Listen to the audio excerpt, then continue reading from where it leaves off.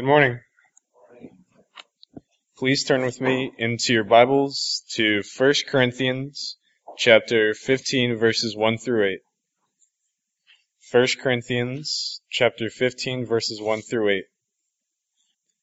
Corinthians chapter 15 verses 1 through 8. Moreover, brethren, I declare to you the gospel which I preached to you, which also you received, and in which you stand, by which also you are saved, if you hold fast that word which I preached to you, unless you believed in vain. For I delivered to you first of all that which I also received, that Christ died for our sins according to the Scriptures, and that he was buried, and that he rose again the third day according to the Scriptures, and that he was chosen by Cephas, then by the 12. After that he was seen by over 500 brethren at once, of whom the greater part remain to the present, but some have fallen asleep. After that he was seen by James, then by all the apostles. Then last of all he was seen by me, also by one born out of due time. Good morning. Please turn in your Bibles to John's Gospel. That's where we'll be in a moment. We ask His blessing on the reading and preaching of His Word this morning. The best, the greatest, the most wonderful news that was ever announced to human beings is the good news that Jesus saves. Jesus saves. The good news, as we heard in our reading, is that Christ died for our sins in accordance with the Scriptures, that He was buried, that He was raised from the dead on the third day, according to the Scriptures. But why is this good news? And why should we rejoice over this good news? It's good news because it assures us that Jesus has dealt with our sin. Sin that had separated us from God. Sin that had cut us off from God. Sin that brought us His condemnation and His death and His wrath. But Jesus took our place. He was punished in our stead. He bore the punishment that was rightfully ours. He gave Himself as the redemption price for our sins. And He reconciled us to God. And in Him we have life. And there is no better news than that. There is no better news in all of the world than the news that Jesus saves. But the good news that Jesus saves is good for a second reason. And that is, not only does Jesus' death deal with our sins, but His resurrection is the guarantee of our hope for eternity. God raised Jesus from the dead as a sign that He accepted Jesus' work on the cross for our sins. Because God raised Jesus, our sins are forgiven, and we can know that someday we too will rise from the dead. Jesus' resurrection is the guarantee of our eternal home in heaven with God, our assurance of eternal life, and that too is good news. In fact, there is no better news than this, that God loves us and saves us through His Son. But this would really be terrible news if God had not provided a way for us to make this good news our own. If there wasn't some way for us to make this salvation our own. And yet, just as He has done in all of His dealings with people, God has provided a way by which we may receive His grace. And in this case, He has given us instructions in how to become a Christian.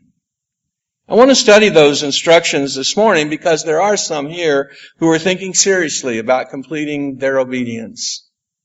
And I hope through this lesson that they will be encouraged and that we will answer their questions and help them to do what is so important to do. I also want to study this morning because there are some of us who are helping others to become Christians. And I hope the lesson will help and encourage them. I also want us to think about these things because they're first principles. And even if we've been Christians for decades and decades, we need to be reminded of them. We need to be reminded again of these first things. They're important to our faith. And as you read through the Bible, one of the things that God frequently does is that He reminds us of what He's done before or what has gone before. So in this lesson this morning, we may not be plowing new ground, but we are following the example that God would have us. To become a Christian, we first have to hear the gospel. In Acts chapter 8, we read one of our favorite accounts in the book of Acts, the account of the Ethiopian traveling home from Jerusalem, riding in his chariot, studying the book of Isaiah as he goes along, and is suddenly joined by an evangelist named Philip. The Ethiopian was reading from Isaiah. He was reading from Isaiah chapter 53, verse 7 through 8, a prophetic passage that explains the meaning and the significance of Jesus' death on the cross. The treasurer was a devout man. The treasurer was somebody who loved God. He made the long journey from Ethiopia to Jerusalem to worship. But as he read God's Word, he didn't understand what he was reading. And when Philip asked him if he understands, he says, no. How can I understand this unless somebody guides me? He has a good question. Is the prophet speaking about himself? Is this a word that he has about Isaiah and what would happen in Isaiah's life? Or is he talking about someone else? And so Philip starts with this very message, with this very passage. And he tells him the good news about Jesus. Acts 8, verse 35. The Ethiopian hears the good news. Jesus in Matthew 11, verse 28 to 30, offers an invitation to all who hear Him. And His invitation is this: come unto me all who labor and are heavy laden, and I will give you rest. Take my yoke on you, and learn from me, for I am gentle and lowly in heart, and you will find rest for your souls. For my yoke is easy, and my burden is light. Becoming a Christian involves coming to Jesus. That might even be one way we could describe the whole process. It's about coming to Jesus, and it is about learning about Him. And it is learning from Him. And it especially involves learning that Jesus died on the cross for our sins and that He was raised for our lives. Every time the story of Jesus is told, every time the story of the cross is repeated, God is calling lost people to salvation. Paul explains in Romans chapter 10 and verse 17 that faith comes from hearing the message. The message is heard through the word of Christ. So if you're not a Christian this morning, if you haven't done the things that we're talking about this morning, but your heart is open to God's love, you've already heard the essentials of the gospel, the essentials of the good news. But I would also encourage you, as part of your coming to the Lord, to read the Gospels, to read Matthew or Mark or Luke or John. And in reading them, meet Jesus, who wants to be your Savior, who is your Savior, and who through the pages of the Gospel speaks to you and invites you to receive the salvation that He would give you. If you're studying with someone, introduce them to Jesus by sharing the Gospels with them. Let them learn of God's love and this wonderful expression in the cross. We are not saved simply by hearing about salvation, but that is the place that we start. That is the first step in our journey to salvation. Again, as Paul says in Romans 10, hearing leads to faith. So to become a Christian, not only must we hear, but we must also believe. I think here about the Apostle John. The Apostle John was given the privilege of writing one of the 4 Gospels. And of those Gospels, he is the only one that gives the explicit reason for writing his Gospel. And that reason is found in John chapter 20, verse 30 and 31. If you'll turn there, please. John chapter 20, verse 30 and 31. John tells us, "Now Jesus did many other signs in the presence of the disciples, which are not written in this book. But these are written so that you may believe that Jesus is the Christ, the Son of God, and that by believing you may have life in His name. In telling the story of Jesus, John focused on 7 miracles that Jesus did to help us to come to faith. In John chapter 2 and verse 1, Jesus turns water into wine at a wedding feast in the village of Cana. In John chapter 4 and verse 43, Jesus heals the son of a royal official. In John 5 and verse 1, Jesus heals a man who's been an invalid for 38 years. In John 6 verses 1 through 24, Jesus feeds 5,000 men from a few loaves of bread and a few fish. John 9 tells how Jesus gave a man born blind his sight. Jesus raises his friend Lazarus from the dead in John chapter 11. And then finally, the greatest miracle of all, Jesus himself is raised from the dead in John chapter 20. Well, Jesus did many, many more miracles than these, as our verse told us. These were written to help us believe, to help us to come to faith in Jesus Christ, to help us believe that Jesus is the Son of God.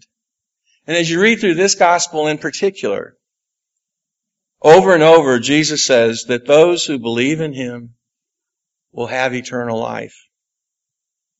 But what does it mean to believe in Jesus? What does it mean to believe in Jesus for salvation? Well, it certainly includes accepting as true the story of Jesus, acknowledging that it is the truth, accepting as true that He is the Christ, that He is the Son of God, and that God raised Him from the dead. But when Jesus says in John chapter 11 and verse 25, that those who believe in Him will live, He means much, much more than accepting certain statements or facts as true. By believe, by faith, Jesus meant the surrender of ourselves to Him. He meant that we give ourselves completely and fully to Him. In fact, the phrase believe in Him comes from a worldly setting. It comes from the world of business. It's found on bill of lading that explained that something that was owned by one person has now been put into the ownership of another person. And it's the same language and it's the same kind of grammar. It's the same point. So, if I have a car that I want to sell, the person buying it gives me the money and I sign over the title. And the sale is complete at that point. Jesus' statement, believe in me, has to do with signing the title over to Him. It is saying to Jesus, you are the Christ. You are the Son of God. God raised you from the dead. And you own the title to me. You have ownership of me. I am yours totally and completely. It is a way of saying I will do whatever you want me to do.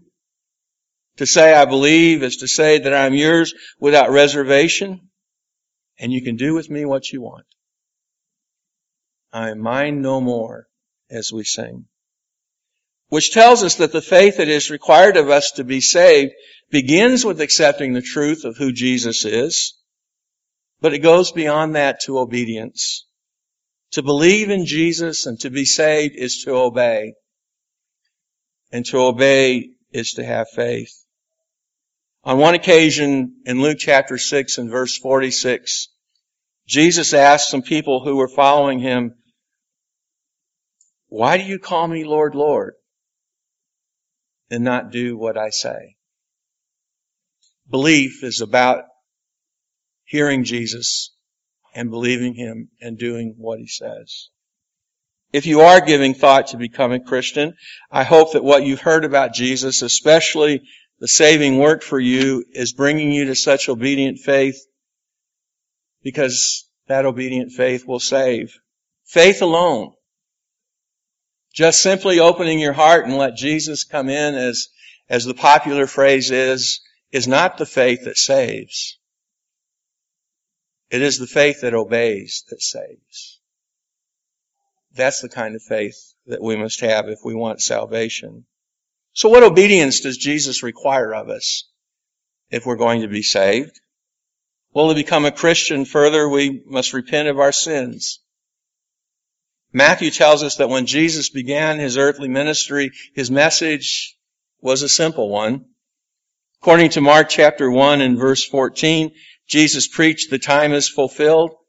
The kingdom of God is at hand. Repent and believe in the gospel." Jesus was calling people's attention to the fact that in him a new day was dawning in God's relationship with men and women. That God's rule, that God's kingship would soon be established in human hearts that received him. But to prepare human hearts for God's rule, Jesus also said there had to be a change of heart. Change of heart. Where people had lived in rebellion against God, where people had lived virtually without God, where people had lived with God at the edges of their life, Jesus now calls on them to turn to God and to his will and to seek his forgiveness and to live in fellowship with him. On the day of Pentecost, Peter preached the gospel to the people and visitors who were in Jerusalem, and he told them forcefully that God raised Jesus from the dead. And raising Jesus, God made him Lord and made him Christ. And then he tells them, this same Jesus who you nailed to the cross. And in Acts 2 and verse 37, we are told that when the people heard this, they were cut to the heart. They were cut through and through. And they asked Peter and the apostles, "Brothers, what shall we do?" And the very first part of his answer is repent. You need to repent. In sorrow, they need to turn from their sins and come back to God. And that's the Bible's definition of what repentance is. It includes sorrow. It includes grief for doing wrong. But repentance is a change of heart. It is a turning of our hearts. Later in Acts, the Apostle Paul is on trial before King Agrippa and a Roman governor named Festus. And Paul tells them how he became a Christian. And he explains to them how Christ had commissioned him to be his apostle. And if you turn to the book of Acts, look at chapter 26.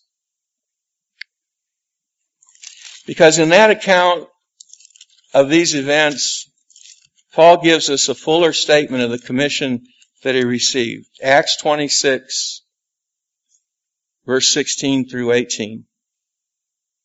Jesus says to Paul, "But rise and stand on your feet, for I have appeared to you for this purpose, to appoint you as a servant and witness to the things in which you have seen me and those in which I will appear to you, delivering you from your people and from the Gentiles to whom I am sending you, to open their eyes so that they may turn from darkness to light and from the power of Satan to God, that they may receive forgiveness of sins and a place among those who are sanctified by faith in me."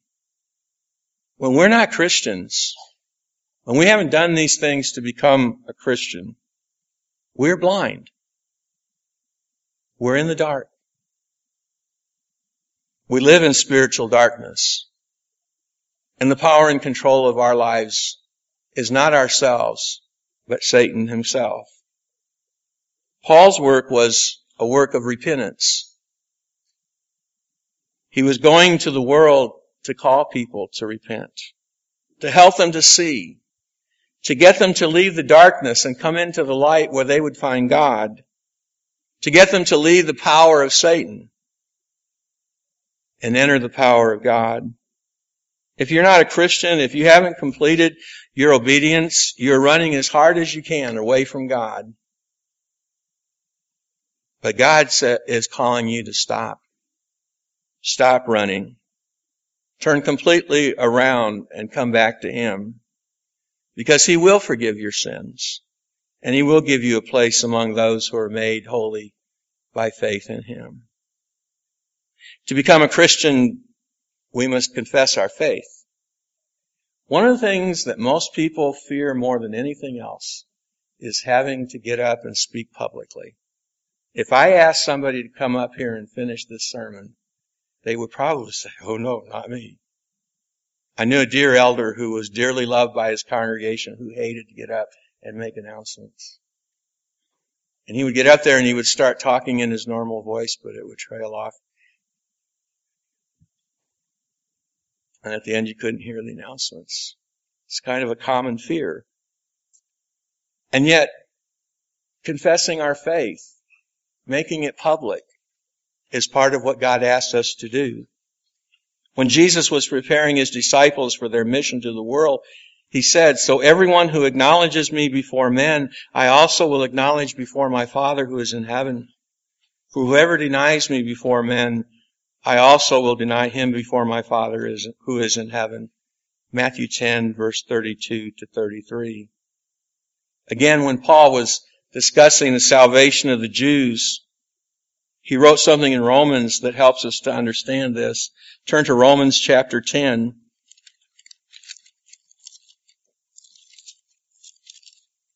And let's read verses 8 through 10 together. But what does it say? The word is near you, in your mouth and in your heart. That is the word of faith that we proclaim. Because if you confess with your mouth that Jesus is Lord and believe in your heart that God raised Him from the dead, you will be saved. For with the heart one believes and is justified, and with the mouth one confesses and is saved. When we give voice to the faith that we hold in our hearts, when we confess that Jesus is the Lord of our lives, when we acknowledge that God raised Him from the dead, the promise of God is that we will be saved. So if you're not a Christian this morning, but you've come to faith, and you're now ready to repent of your sins and turn to God, we hope that you will be willing to make this simple confession, that you believe that Jesus is the Christ, that He's the Son of God, and that God raised Him from the dead. And then becoming a Christian means that we submit to immersion in water. You know, in America, most of us only speak one language. And we just kind of look at people who speak two or three as kind of strange. But that really says something bad about us, not anything bad about them. But in the first century, the Greeks, the people, spoke a language that was rich in vocabulary. Just like us, they could speak of something being sprinkled. Just like us, they could speak of something being poured. And they could speak of something being immersed. Those were distinct words, common words. And when God gave His instructions for baptism, He did not choose the word sprinkle or pour one time. No place in the New Testament is baptism ever described with those words. The word that He used every time is the word immerse for this final act of obedience in becoming a Christian. And it is Jesus Himself who tells us that immersion is required, that it is essential for our salvation. In John 3 and verse 3, He told a Jewish leader named Nicodemus that to enter the kingdom one must be born of water and Spirit. When Jesus commissioned the apostles in Matthew 28 and verse 19, He told them to go and make disciples of all nations. How? How do you do that? Jesus says, baptizing them in the name of the Father and of the Son and of the Holy Spirit.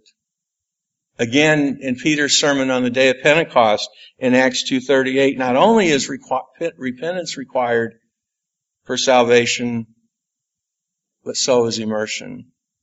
It is when we repent, it is when we are immersed that our sins are forgiven. It is there in baptism and the immersion into water that we come in contact with the blood of Christ and our sins are removed. Repent and be baptized, every one of you, in the name of Jesus Christ for the remission of your sins. And those who are immersed not only have their sins taken away, but they also receive the gift of the Holy Spirit.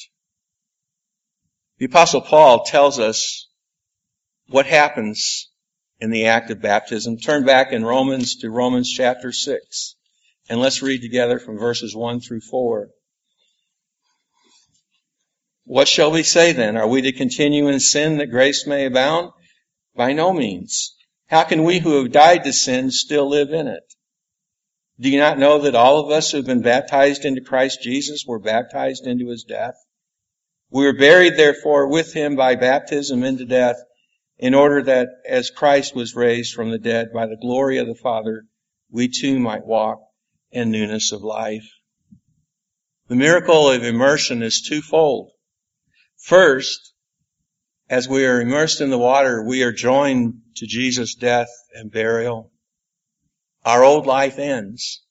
And we shouldn't think, oh, he means something spiritual or he means a metaphor.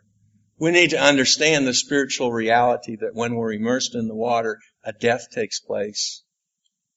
The old life that we have been living before that moment dies and is gone. And the second miracle is that having been buried with Christ, we rise to walk in newness of life. We rise to live a new life. Some people, including a few who worship with us, tell us that we are saved before we're baptized, that we're saved at the point of faith. But look at this passage again. Paul tells us that it is in baptism that our old life ends, and then comes the new life. It doesn't say we get the new life and then the old life dies, does it? There is an order there.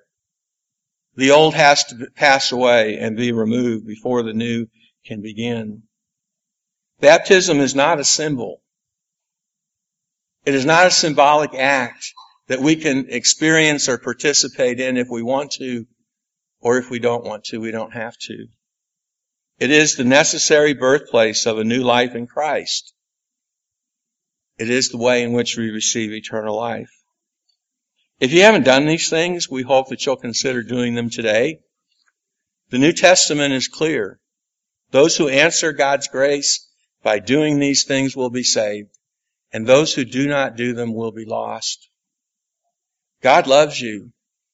Jesus loves you. And we love you. And we pray that you will hear God's loving call today, and that you will answer it with obedient faith today, and begin living the Christian life today. Don't wait another day. Today is the day of salvation for everyone who hears and believes, repents and confesses, and is baptized. Do you need to do that today? If you do, won't you come while we stand and sing?